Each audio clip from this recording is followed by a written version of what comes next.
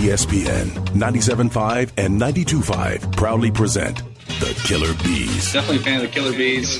Don't sweat the technique. Live from the Veritex Community Bank Studios, here comes the fastest 3 hours in Houston sports radio. Here's Joe Blank and Jeremy Branham. Oh, hell yeah.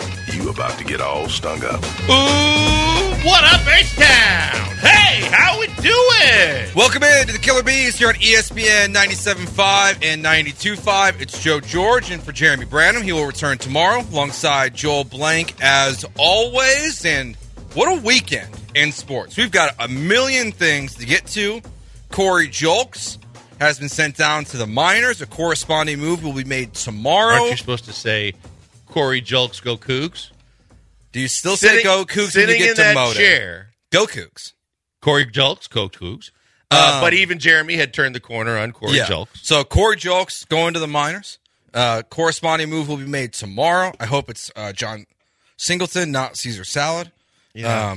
Or Bly Madris, I guess, is fine as well. As long as it's not Caesar Salad, we're okay. Titus Howard is going to be out for, quote, a while. See what that means. C.J. Stroud is going to start the first game of the preseason for the Houston Texans. This microphone sucks. And the Astros split the Yankee series 2-2. And Netherland, Texas, is 1-1 away from the Little League World Series. Right? Oh, and Tim Anderson got rocked. Boy, did he. 12:45. How about Can't get here soon enough. How about worst year ever? You know how some people say best something ever? Tim Anderson's whole year, worst year ever. I mean, that's got to be one of the most embarrassing. We'll get to it because there's plenty to go with it. That could carry 3 hours. No doubt. But obviously we start every single Monday the same way. The good, the bad, the ugly from the Astros weekend. 2-2 split. Justin Verlander made his official return. Jose Urquidy made his. J.P. Francis in the bullpen. Where do you want to start? Well, let's start with the fact that a lot of people were losing their mind about the fact that this team only got a split with the Yankees. When you look at it, the two games you lost tight games. Now, the one you just didn't hit in the Verlander game, aside from an Altuve home run and a late pinch hit by Yiner, you can't go at any game and get 2 hits and expect to win. That's just embarrassing. And there's so much to take away from the fact that Dusty puts the as we titled it, the death lineup out there and got a lot of results on Friday night, and then I think it was Friday night, and then turns right around and goes completely away from it, and Kessinger's at first base, and I'm going, what are we doing with the lineup they put behind Verlander that only got 2 hits? Going, why, when you know that it worked, when it got results, when it looks like it's a potent lineup, why are we going away from that? It's a great question. And my biggest issue was just Pena. Pena is at a point where he should never be batting in the 2 spot. And that was, when that lineup came out, we were obviously very excited as we were wrapping up Friday's show that, that's what it looked like. It was, the death lineup's perfect because it looked like the most optimal lineup you could probably put out there. We were arguing about semantics about, is it better to have Jeremy Pena 8th or 9th?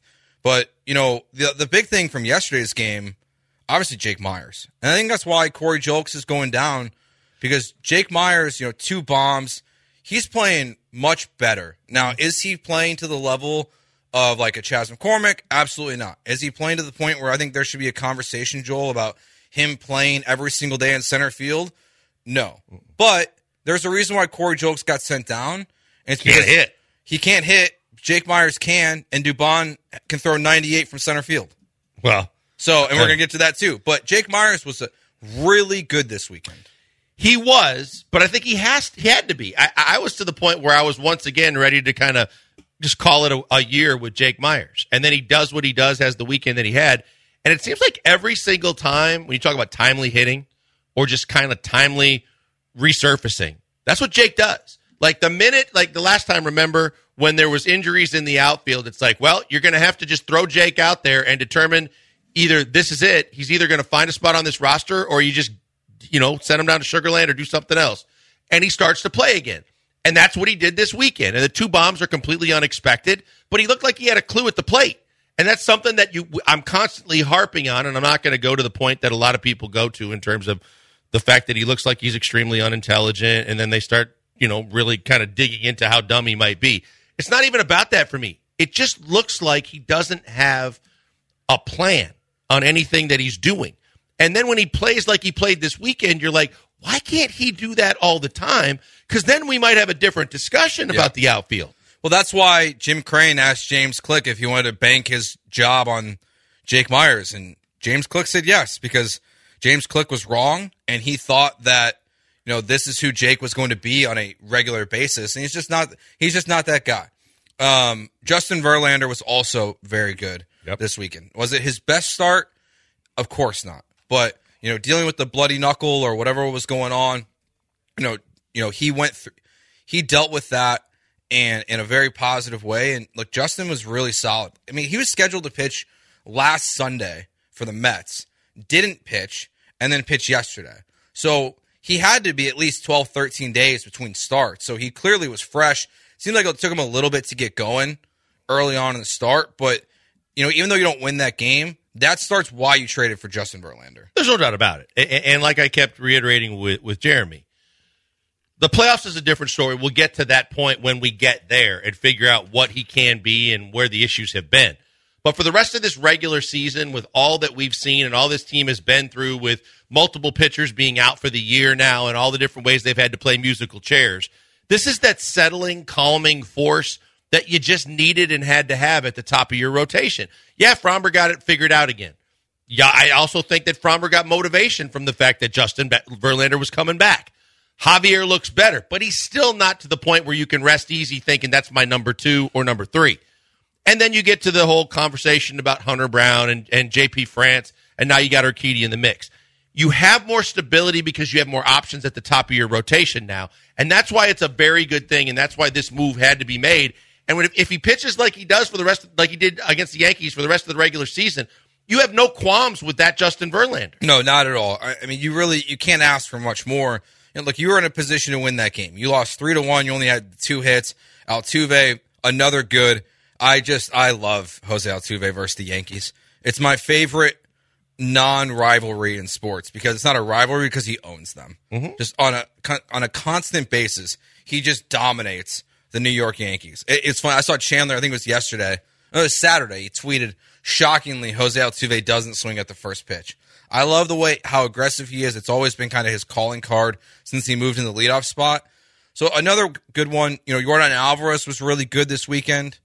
Overall, yesterday's game was wild. Winning a baseball game in which you walk 12 guys you're not making it easy on yourselves, to say the least. Right. So getting that win was really big yesterday. No, it was. And again, and I think Yankee fans overall had toned it down a little bit. But I just, even Friday night, I'm just shaking my head going, does anybody in New York realize that no matter what you say or do, this dude just owns you? He just, every time he is playing the Yankees, he's going to get on base. He's going to hit home runs. He's going to make you realize you should just shut up and take it, as opposed to spewing all this venom and then getting it thrown right in your face by a little guy that just doesn't care and keeps on going. Well, I think at this point they boo him because the Astros get booed for stuff that goes back to 2017. But the reality is that they are the evil empire now. Like, the Astros are everything that the Yankees were in the late 90s, early 2000s, what the Atlanta Braves were in the 90s.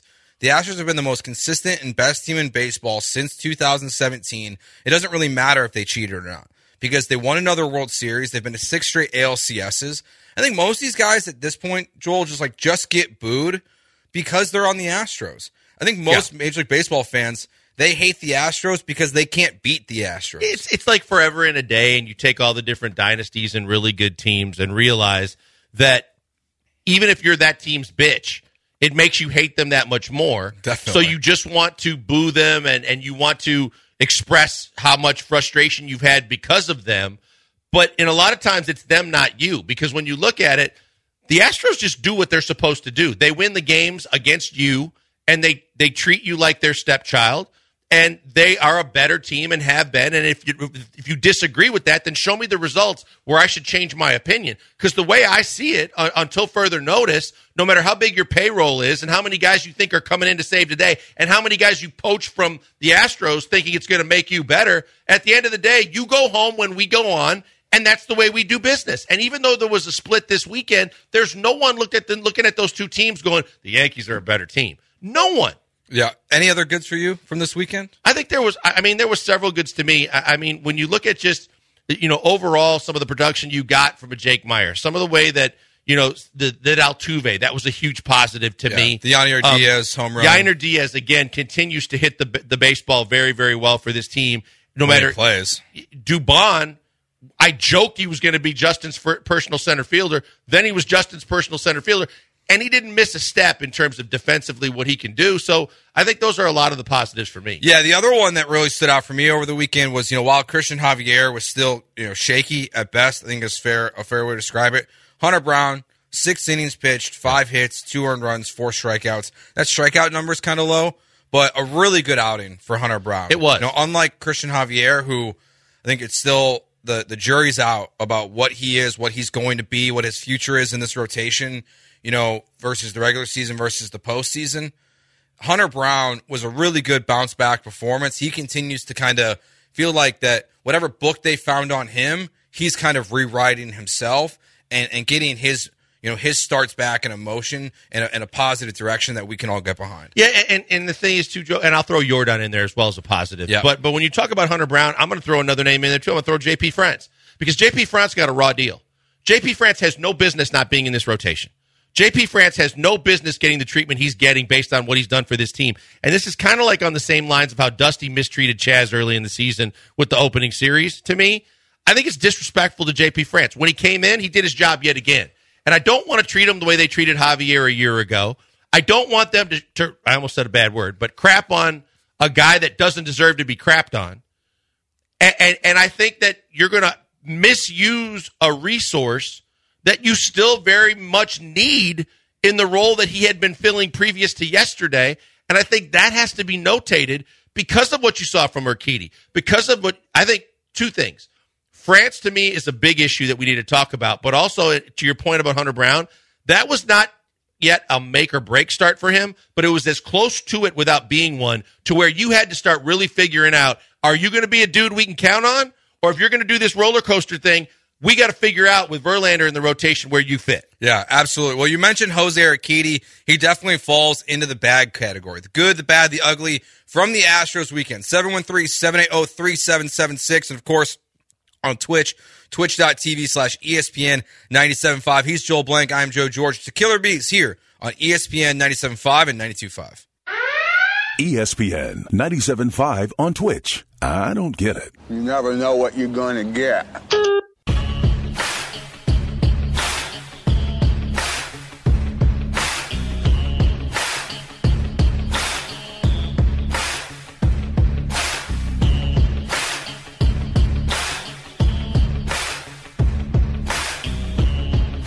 Back to the Killer Bees on ESPN 97.5. The show name is a reference to how many great Astros' last name begin with the letter B, who were playing back in the 90s when they were not winning World Series. Bagwell, Biggio, Barry, Bell, and eventually Bergman. You might not remember Barry and Bell, but trust me, you'll remember Blank and Brenham. Here they are now, live from the Veritex Community Bank Studios. The Astros are currently at the podium with Joe Biden. And they're at the White House. We're going to do our top 5 moments from some politicians for our Wheel of Bits today. We're going to spoil it for you. Plus, I'm sure Joel has some good White House stories. You went to the White House, right? I did. Both times? No. After the 95 season. I got a really nice picture with Ray Melchiori, who was our trainer at the time, longtime Celtics trainer, and Dream on the stairs of the White House. Nice. That I cherish. That was Clinton. Was the president, and just to be on those grounds, that's pretty cool, and to be in some of those rooms in that White House and understand the history and stuff like that. It's an amazing experience, and so I feel extremely lucky to have been a part of it. But yeah, I mean, look, I think that it's lost luster and it's been very controversial in the last, say, 10 years.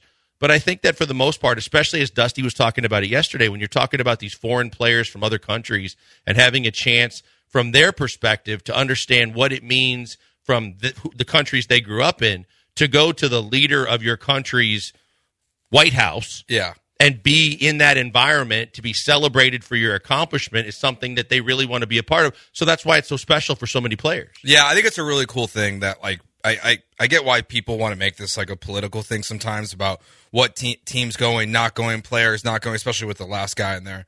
But like, it's a really cool thing that I'm glad it's still a tradition. I know, and it stopped really just during like the COVID era. Right. Teams stopped going. But I'm glad the Astros are back. So if anything actually like relevant or funny happens, we'll play it for you. But frankly, nothing of importance is really going to come out of that. So we'll let you know. We're doing the good, the bad, the ugly from the Astros weekend. 713-780-3776. We got a text here. Bad from 6941. Alvarez, your best hitter, batting fifth twice. That's on Dusty, not Yorda. Don't like that. Oh, yeah, that's a Dusty bad. Another one, Alex Bregman, 1 for 15 over the series. Well, Breggs and Abreu start the bad. Breggs and Abreu were not good. And I've been the guy that, regardless of what Abreu's done in his career in August, which is, expectations are very high for what he's going to do the rest of the season. But the fact that he turned it around in June and July was extremely encouraging, and he was getting timely base hits. He showed pop again. He was doing a lot of good things. And he showed me a whole lot of kind of I don't care again this weekend. It was just kind of the laissez-faire kind of attitude around whether he's playing defense, running the bases, at bats. I mean, Rodon yesterday, and we can talk about that because there's the one thing that I caught that I was asking if anybody else saw. But Rodon, who's had a little bit of a history of wanting to come at the Astros. And sure. But this is his old teammate, the first time facing him, and you get 97 down the middle, and it's boom, boom, and you had no clue of getting anywhere close to that baseball. And then when you make the out, you're just like, meh, and you go back to the dugout. I'm like, I just see a lot of kind of loafing from Abreu that I've been trying to support. Yeah, he's just not playing. He's having a rough start to August, and obviously, AT&T has done their best to show his past history in August. Yep. Well, there's my bad. They had a brutal weekend, AT&T. Yeah, I don't think that was of Saturday their doing. Was a joke. I mean, to get the behind home plate it was camera. Spring training. Well, they lost. I said to Lisa the minute I thought we were running some errands or doing something. And we came into the house, and I put the game on. I went, uh-oh, it's a bad day at AT&T. And she goes, what are you talking about? I go, they're using back-channel audio with no stereo. They definitely lost their feed. It looks like they're taking the scoreboard feed because instead of from center field, you're getting it from behind the dish from the wide angle. I'm like, everything, there's no graphics at the time that I turned it on. I'm like, this is an all-out disaster that someone is freaking out about right now. Yeah, it's one of those moments where we've all been there if you work in this business of just like stressful moments that had to be there. And then yesterday the audio was wrong too. It was ahead of schedule. TK was calling strikes as the ball was being released. As the ball was being released, and it was like I had to turn the sound off. Yeah. It was giving me a massive headache. On one play, he's like, oh, and he hit that one. I'm like, wait, the pitch is still on the way. Oh, yeah, he sure did. He hit that one. I'm going, what's going on? And just to note this, Michael Schwab tweeted this over the weekend where I saw it first, that AT&T, the RSNs are officially being sold, and the Astros and Rockets are planning to buy the rights to AT&T I told you that Sports. about 2 months ago. It's just like officially happened, it looks like. Yep. It's a smart move by both teams. You're not stressed out about that? That doesn't bring up like PTSD for Astros fans about what happened with the Comcast era? No, because I think that they ironed out all those things. I mean, having lived that and Ben went through it and just kind of wanted to fight the stubbornness of the two teams that weren't getting along very well at the time. And thank God you got rid of Tad Brown and Les Alexander, who hated the Astros and wanted to be combative, and got a guy like Tillman who's friends with Crane so that they can work through it together. Yeah. I think that'll solve a lot of the issues of the past, because I was in meetings where I said, guys, you don't understand. As much as you guys want to bicker around about control and dollars, do you realize if you're a family right now with kids and they can't get these games, but if they're a baseball fan, they're going to watch the national games, and it might be the Yankees, and all of a sudden they become a lifelong Yankee fan. Or because you can't get the Rockets games, you get LeBron's games. Yeah. And suddenly you're wondering why people that grew up in Houston are LeBron fans instead of Rockets fans. You are screwing up that kind of connection with your home fan base, and they were all about the money, and they were all about the bickering, and they didn't want to realize it. I think this time around they've learned, they've got cohesiveness between the two ownership groups. I think it's going to work out much better. I think they also realize they can make this profitable. Yeah, my guess is that it's going to be like you're going to be able to just buy the games. And I kind of hope it adds some expanded programming as well. It needs to. There's some cool stuff they can do. Another bad we got here from 9780. We talked about this before the show. Angel Hernandez. Oh my God, that guy sucks at his job. Like if I wish I could suck at my job as much as that guy did and still get paid. Well, you know what you got to do, Joe? You have to file a lawsuit, because if you can file a lawsuit that scares your employer into not firing you, you can keep your job and be as bad as he is. Because the only reason why he still has a job, and the reason why he wasn't working playoff games, because he was that awful, but he said it was a discrimination because of his race, filed a suit. Now, Major League Baseball is deathly terrified to fire him. And with each passing game, and I went back, his first game back, because he missed most of the season with a back injury. His first game back was a Nationals game. He did the same stuff. The Washington announce team was absolutely annihilating him with every reason to. And it's like now, it used to be in the past where MLB or NBA would send memos to their announcers, hey, this is one of ours in our league. You can't do this. Don't do it. Now it's free reign. Because yesterday, both the Yankees and the Astros broadcasts were teeing off with every reason to tee off on Angel Hernandez. Because it's so bad, there is no excuse. Like, there is nothing you can do. Because if you try to sugarcoat Angel Hernandez, you lose your credibility as a broadcaster, because it's a joke. Like, he is absolutely atrocious. If you can piss off both teams and every fan base as much as you do, like, the game, he's the reason why people want robo-umps. Well, I go back, Joe. Jake O'Donnell was a longtime NBA official. He had a beef with Clyde. He threw Clyde out one night for no reason. And when the Rockets filed the complaint with the league and they went back and looked at the tapes, they realized it was all Jake O'Donnell's personal vendetta against Clyde. He never reffed a game again. When you look at Joey Crawford singled out Tim Duncan for laughing on the bench one night, threw him out for no reason. And you realize these guys they're the game within the game. They think they're bigger than the game. We've seen Steve Javie do it. We've seen Scott Foster do it. There are guys with this ego that kind of empowers them to be bigger than they are. And you can see that old Cowboy Joe West was one of those guys. Mm-hmm. And there's no doubt about it that Angel Hernandez is one of these guys. But Angel Hernandez isn't about like the demonstrative behavior that you do to draw attention to yourself while still getting the call somewhat right. He's so blatantly bad that it's laughable that he still has a job in Major League Baseball. Yeah, it's a joke what he is on a consistent basis. I don't know which category you want to put Jose Ramirez in. I'm going to put him in the bad because it is his first start back. But he wasn't what you were hoping in yesterday's game. I think the first inning he started out really with the bite on his breaking pitches and the way he was using them. Yeah. And then he kind of tried to get too cute when he gave up the home run. But I thought the first 3 innings, he showed me a lot of encouraging signs about kind of pitching more than just trying to throw and placing his breaking pitches. It looked like he had done some work in terms of his mechanics and release point to where everything was in the right spot in the zone where he was throwing his pitches. And then the 4th inning happened, and I'm like, see, this is why we don't need to be doing this. Yeah, Jose Ramirez is a fixture in this rotation for the regular season. I'm at the point now where I don't think Jose Ramirez will be on the playoff roster. I have no problem saying that. There are 6 Astros starting pitchers. You only use 4 in the playoffs.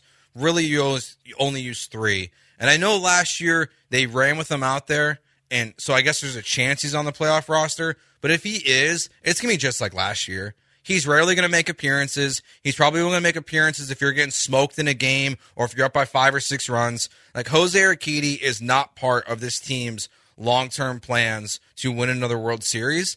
And this first start just didn't do anything that made me feel like he should be. JP France is a huge part of that conversation where JP France is just better. He's better than Christian Javier right now. For the most part, JP France has been better than Hunter Brown. And those other 2 guys have been better than Urquidy. So it's nice to see him back out there, and I hope that continues to, improve and that those first 3 innings, like you said, Joel, are what he is going to be. But look, he has a 6.1 ERA this year. Yeah. And it inflated over on yesterday's game, but he just doesn't have it. He's Joe Blank. I am Joe George. We got John Bellmer behind the glass. We'll get to the rest of the bad and the ugly next year on the Killer Bees on ESPN 97.5 and 92.5. ESPN 97.5.com. Fighter of the night, man. One is screaming, he's so happy. The other screaming, a passionate shout, it's the night man.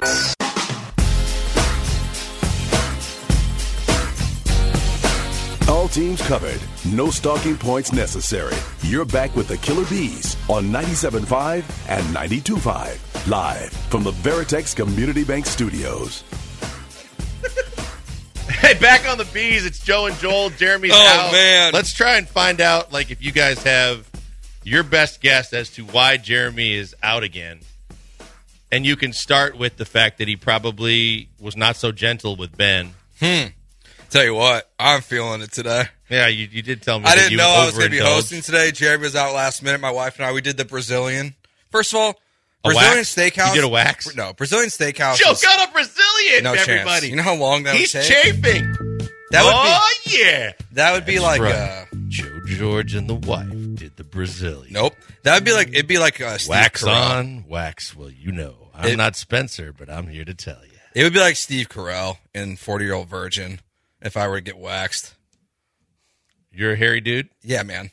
Okay. What? It's just a reality. It's the Joe Bear. I got hair on my chest. It's the Joe Bear. We went to the Brazilian steakhouse last night. Well, you said And you then, got a Brazilian at the start of this. no, yeah, I mean, Johnny can yeah, back I me know. up on I know, this. There I are know. things that come out of your mouth I'm sometimes. probably chump of the week again. I got nominated last week for Is that show still going? Yeah, Oh. for saying that I'm not white. Jeez. I said I'm not a white guy. I meant like I don't wear white clothes. Didn't come out that way. No, I was here to witness it. Yep, but then and we here. drank like a lot of wine last night, so I'm in the hurt locker a little bit today myself. But we're okay. We're gonna persevere, Joel. That's what we do on this That's show. what I do, regardless of you. Only because you have to persevere us, Right. So what's your thoughts? So here's me on Urquidy? Urquidy, right? I think, again, I always go back to the fact this is a different year than every year over the last 6 or 7 when you were in the driver's seat, except for the COVID year, where you don't have a 10-run lead in the division. We're not going into fun experimentation with pitchers that could be useful down the road. Urquidy could be your Seth Martinez for the rest of the season. Urquidy can be a guy that can get innings to show you that, like you just said last segment, he could try and earn his way onto the playoff roster. But for me, it's twofold. You can't punish J.P. France because he couldn't do much more than he was doing to do everything and more than you ever could have expected from a guy that you had no expectations for at the start of the year. The fact that you have relegated him to bullpen work to do what he had to do yesterday, and he did nothing wrong to deserve it, is blasphemy. It's ridiculous, and it's got to stop. And part of the reason why I'm saying what I'm saying about Urquidy is because you are mistreating a guy that doesn't deserve it that can help you down the stretch when you're trying to catch the Rangers. So I believe that you need to go back, even if you go 6-man rotation. J.P. France is in there. Urquidy is your spot starter / Blanco Bielak type guy that goes to the bullpen, or you can go to Sugar Land and get innings. But if he's in your bullpen, he's your long reliever, and then there are chances where you keep him stretched out where he could possibly do more. But you put J.P. France where he belongs. I think this is what's going to happen, Joel. I think that it is going to be a hybrid 5 or 6-man rotation. That, for example, starting tomorrow versus Baltimore, the Astros play 9 straight games. I think we will see the 6-man rotation in that fold. When they get to next Thursday, the 17th, and they have an off day, that's when J.P. France will slide back into the bullpen for a game or two, and he will kind of be that Javier because, look, I think the big thing here, Joel, is that Justin Verlander and Framber Valdez don't want to wait 7 days for starts. They're okay with 6 days because that's typically what it is anyways because you have off days built in, but they don't want to have a 6-man rotation, then plus an off day is making it you're pitching once a week versus, twice a week, then once a week, then twice a week. So I think that's kind of where we're headed, that it's going to be this weird hybrid. Now, but to your point, I think Dusty's doing it wrong. It should be Jose Urquidy that's the guy that's mixing in and out of the bullpen. He should not be starting. J.P. France should, and Urquidy should be coming in relief. But the other thing with that too is that if Jose Urquidy stinks and he comes out of the bullpen, games are going to get away from you. It's a no-win. This is the Montero treatment. To a certain degree, while he's getting back and you're seeing what he could possibly be for you, then only use Urquidy when it's either a big run, a big lead, or a big deficit, and you just need him against Major League hitting to kind of do an evaluation. Mm-hmm. But do that, and don't do it at the expense of arguably your best pitcher over the last month. Sure. Not getting the kind of love and run that he deserves, that he has done nothing to warrant being demoted from, so that you can be the best team you can be. And to your point on Verlander and Fromber, that's all fun and games and fine and dandy. But what we don't want to do is get to a playoffs where Verlander, in a lot of ways, I believe, just like he fought it last year and decided at a certain point when Justin decides that it's time to go to a 5-man, then you do what Justin wants, and then Justin gets gassed, and by the time he gets to the playoffs, he's got nothing left, and he looks like a shell of himself. So this year, because he started the season late with the Mets because of a couple of different setbacks, and you get him back when you have now, I don't think he's going to be as taxed anyway, but you go 6-man as much as you can until you get into September, stretch him out a little bit there, but then those two guys are going to be playoff ready as opposed to putting too many taxing innings on them. Yeah, because I think, look, you talk about Verlander, Fromber's important, but the two guys, really the three guys who you need to worry about the most in terms of getting taxed are Christian Javier, Hunter Brown, and JP France. Because those guys are going to blow past every single milestone that they have ever pitched in a single season. Hunter Brown is already almost there. It's like all of these things add up over time. So just, giving these guys some days off, some shorter appearances with someone in the bullpen, that's where, to me, it helps your team the most. And Dusty has to figure out how to manage three guys specifically that are younger and their arms are not used to the wear and tear versus two guys in Framber Valdez and Justin Verlander who are the complete opposite, who are horses, who are Cy Young candidates, who are Cy Young winners with JV, and they just don't really have the same needs long-term as some of the other guys. So it's a delicate balance. Any other uglies before we get to... Well, we're going to get to an ugly here in a second that is good for the Astros, ugly for the other team in New York. Phil Maton's got to be in there a little bit. He stinks. Yeah, Phil Maton's got to be in there. But I think to your point, Maton rolls into what you're saying. At this point, you need more horses because you've already overtaxed your bullpen. So the more starters that can go 6+ and the more starters that can go deeper into games, the more you can kind of be less taxing on those guys at the back of the bullpen that have taken on career highs already in appearances and innings.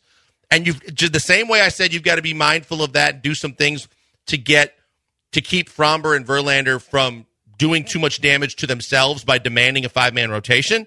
You also have to do some things along those lines to kind of pre-medicate and treat your bullpen by giving them less taxing situations and less innings so that they can be ready for the playoffs. Yeah, another, and I don't know if this is an ugly, but Todd the Show on Twitch says Graveman hasn't exactly been awesome. True. For sure. He has fair, not. Very fair. And it's not been, I guess it wouldn't be an ugly. I guess he's more in the bad category. And even then, it's just, he's been okay. Just Kendall Graveman has not come in and blown the doors off and been, already made a push to where he should be the 8th inning guy. Nothing like that has happened. No, he's a whip. He's a work in progress. I mean, he's not a bad or an ugly yet, but he's definitely a work in progress. Coming back here, getting reacclimated, trying to find his way, figure out his role, but also still be effective. He's struggling right now. So you got to be patient with him. If in 2 weeks we're still having this kind of conversation, it's going to be a pretty hard conversation to have if you're Dusty and if you're Dana Brown because you went out and gave up a pretty valuable piece of your future for sure to go get him. Yeah, the 12 walks yesterday. Awful. That was 3.5-hour baseball game yesterday. That felt weird. It was extremely long. It was so excruciating long. to watch. It made me love the pitch. Think if we didn't have the pitch clock. Was that a 5-hour baseball game yesterday? Without the pitch clock? Oh, my God. You're up 5-1, and you seem to be in complete control. I know. And you suddenly find yourself down in the ball game going, did anybody get the license plate number on that bus just ran us over? Yeah, that was brutal. All right, one other thing from this weekend. It's a good for the Astros. It's an ugly for the Yankees. Here is maybe my favorite thing. You know what? I'm going to say it's my second favorite thing that happened in baseball. We're going to get to the first one in the next segment, but here's this one. That one is served into right field. It is a base hit. Fielded by Dubon. Here comes Stanton. Here's the throw. Here's the play. And he is out. Mauricio Dubon. By how much? Michael K?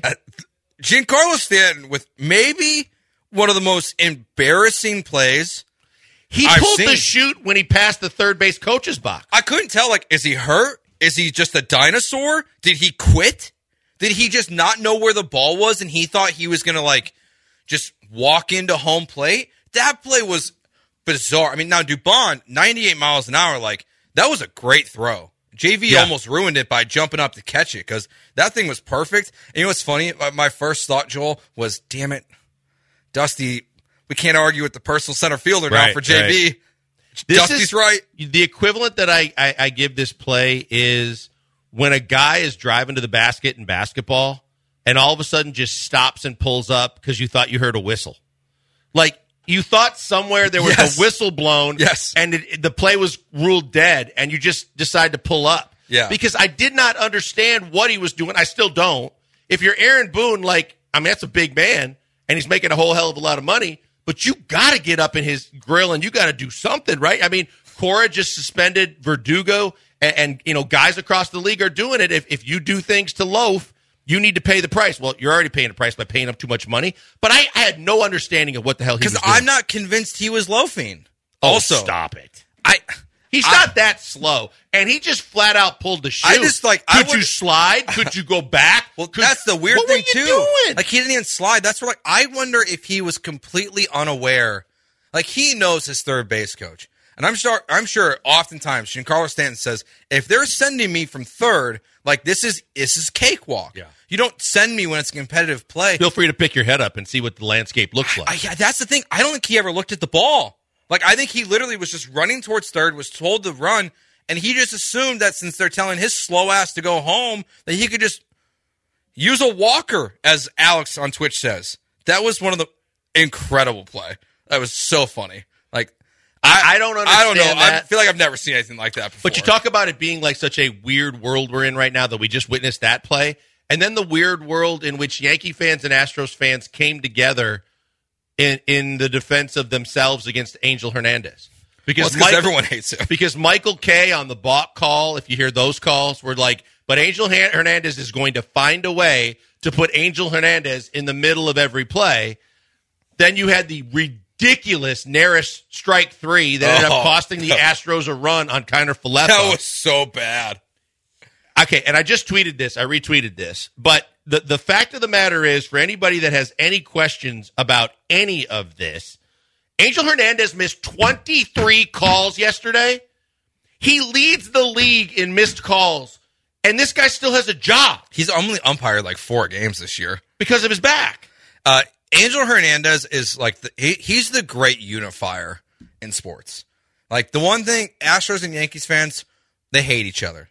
You know, Cubs and White Sox fans, they hate each other. Mm-hmm. Red Sox and Yankees fans, they hate each other. Astros and Dodgers fans, they hate each other. But the one thing we can all get together on, we all hate Angel 23 missed calls in the Yankees-Astros games for Angel Hernandez. He now has the lowest correct call rate in all of the big leagues amongst umpires. Seems bad. That seems bad. You get a job. You get a job. He gets a job. Well, there was a fight this weekend. Oh, yeah, there was. And Tim Anderson, come on down. What an ugly weekend for you. That's next here on the Killer Bees on ESPN 97.5 and 92.5. ESPN 97.5 and 92.5. Insert random audio clip now. Mr. Campbell sent out an amendment. The amendment is acceptable to the author. Is there objection to the opposite amendment? The chair has done. The amendment is adopted.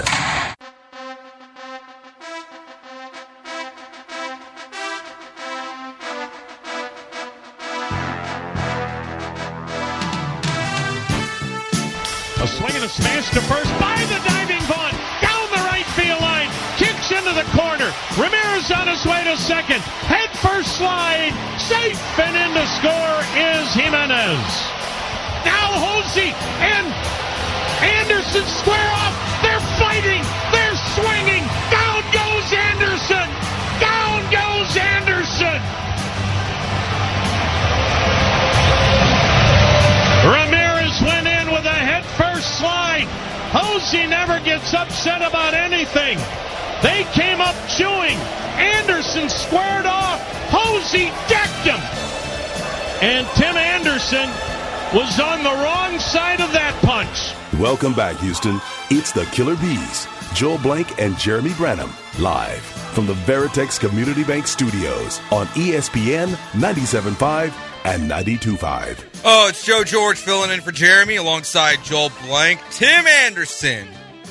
Down goes Anderson. How bad has Tim Anderson's year been? Well, he was having, Tony already said it here on Twitch, he was having a day yesterday. Mental breakdown is what I would call it on Twitter. He was just tweeting away and all these different things. Anderson was? Yeah, Tim Anderson was. He was having a bad day. The early story, right? Concussion protocol. The wife and the mistress? Oh, yeah. I mean, that started it.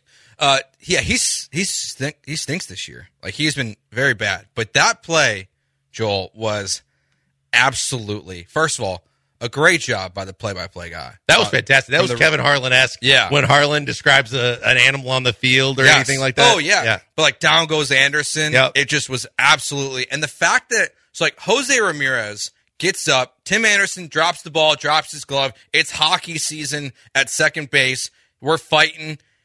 And then Michael Kopech comes in, and he gets Jose Ramirez kind of around the neck a little bit to kind of pull him away. And as he's pulling away, Jose throws the right hand, connects on Tim Anderson, and it was a knockout.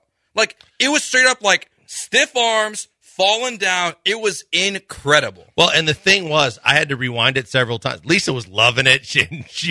We were rewinding it, and I was like, did he tag him with an open hand, or did he really tag him? And then when I looked at it more, he wasn't looking. He threw the haymaker without even seeing where it was going.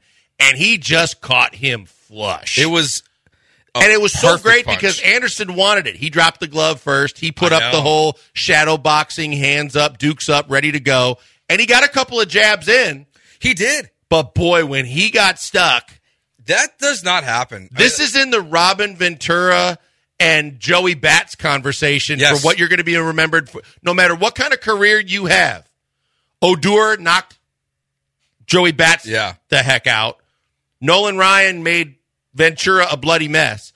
You're going to remember, no matter what Tim Anderson does in his career, for being the guy that got knocked silly by Jose Ramirez. Yeah, this is your legacy now. Like, now, especially because he's not going to win anything of importance as long as he's on the White Sox. Like, that's his career. But so he gets caught with the mistress, who he got pregnant. Yep. He goes from an all-star caliber player to hitting like 215. He was hitting like 300 like 2 years ago. 2 years ago. He was an unbelievable player. He's hitting like 100 points less, and now he gets knocked the you-know-what out. Mm-hmm. Like, bad year Tim Anderson, and at the same time, when you're Ramirez, this is the question that I have too, Joe. I'm looking at this for what started it. Now, I honestly think that the first thing that I could say might have started it was Ramirez came in hot, and with Anderson standing, straddling the bag, Anderson looked like he was in a vulnerable position where he had the most to lose in terms of like getting a knee knocked out or something. But then the fact that Ramirez goes through Anderson's legs, stays on the bag, and then Anderson has the tag on him, but he didn't slap the tag on him. I'm looking for like what triggered everything. And then all of a sudden Ramirez pops up, finger in his face, and they go. And after the game through the interpreter, Ramirez basically says he's been doing this for a long time. And someone had to put a stop to it. And I'm going, well, what did he do? I think he's just a talker. Like, we know that he was talking. A talker, and I think he's a dirty player. He also had in the last calendar year where he made the controversial comments. Who did he called names? Was it right after? I don't remember. No, there was a big deal where he had to apologize again. Oh, it was what's his name, the third baseman for the Yankees that's terrible. Donaldson, yeah. He and Donaldson got into it, and I'm never a Josh Donaldson fan.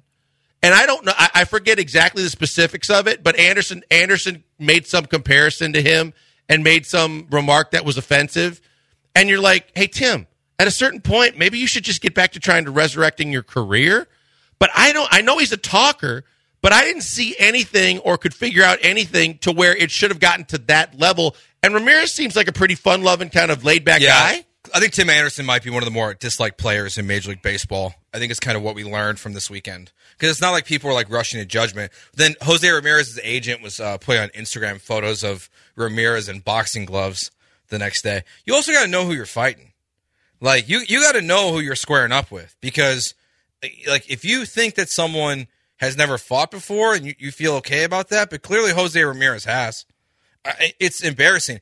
And what a pathetic organization that is, because now they've got players talking about how there's no leadership, there's no control. You got rookies sleeping in meetings for the White Sox, and Eloy Jimenez, he got hurt in the fight. Did you see that? He did. Yeah, it looked like he was hobbling out like it was an ACL or an ankle or something. Like, it's like that season has gone from bad to worse for them. They traded all these guys away at the deadline, and then this is what they're doing afterwards.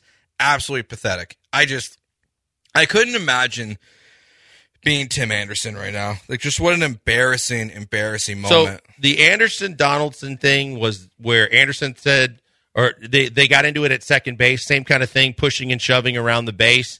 And that's where Donaldson misspoke and called him Jackie. That's right. I forgot about that. And then there was the whole back and forth about whether there was an inside joke or there was an inside part of that. Or if it was just outwardly racist. Yeah, it was just two guys that are basically hated in their own locker room and every locker room they play in. But it's a bad look for Tim Anderson, who really had a career that looked like it was trending up to being one of the better players in the league for quite a while. He played on the WBC team. Yeah. You know, he got a lot of accolades, like you said, in the last couple of years. And now he's just completely tumbled into, like, oblivion. I mean, Tim Anderson, like, he was a well over 300 hitter, and now he has someone just texted in or tweeted us. He now has the same amount of home runs as he does getting knocked out this season. 1. That's for a guy that used to have pop. He has 1 home run this season. He's Jose Abreu. Like, he hit 301 like, this is his last 4 seasons batting average. 301, 309, 322, 335. Now, 335 he beat out Yuli was one year when Yuli was going for the batting title, I believe. Yeah. I mean, he like I said, he's been a way above average all-star caliber player. Now, all of a sudden, his whole world's been tumbling down for about 12 months, and this is just like the coup de grace, where if you didn't knock yourself out with your bad play and your actions, well, you might as well take one on the chin and just go, dive her down. Watching him get carried off the field is, I know then he came back. Probably. I know. Like, haven't you had enough? And they got him to the dugout, and he got down towards the clubhouse, and then everybody figured, okay, he's in the clubhouse now, and the cameras catch him coming back up the stairs looking for more. Bro, you already got knocked the F out. You don't want round 2. Maybe he did. And then they didn't play yesterday, and that's probably why he didn't play yesterday. Oh, for sure. Because, I mean, first of all, he shouldn't have gone back in the game because I guess they don't really have concussion protocols in Major League Baseball. Maybe they do now. All right. Well, ask Anthony Rizzo. That's true. That story is still bizarre to me. Yeah. That no one really knows why he's just been. They're blaming the fog from a concussion that happened 2 months ago about why he stinks so bad. All right, it's officially preseason time in the NFL. The first Texans preseason game is this week, the last 3 days of practice. C.J. Stroud has been leading the ones on the field, but also a major injury has hit the Houston Texans. We hit on all that next year on the Killer Bees on ESPN 97.5 and 92.5. ESPN 97.5 on Twitch. All systems go. Houston is all systems go.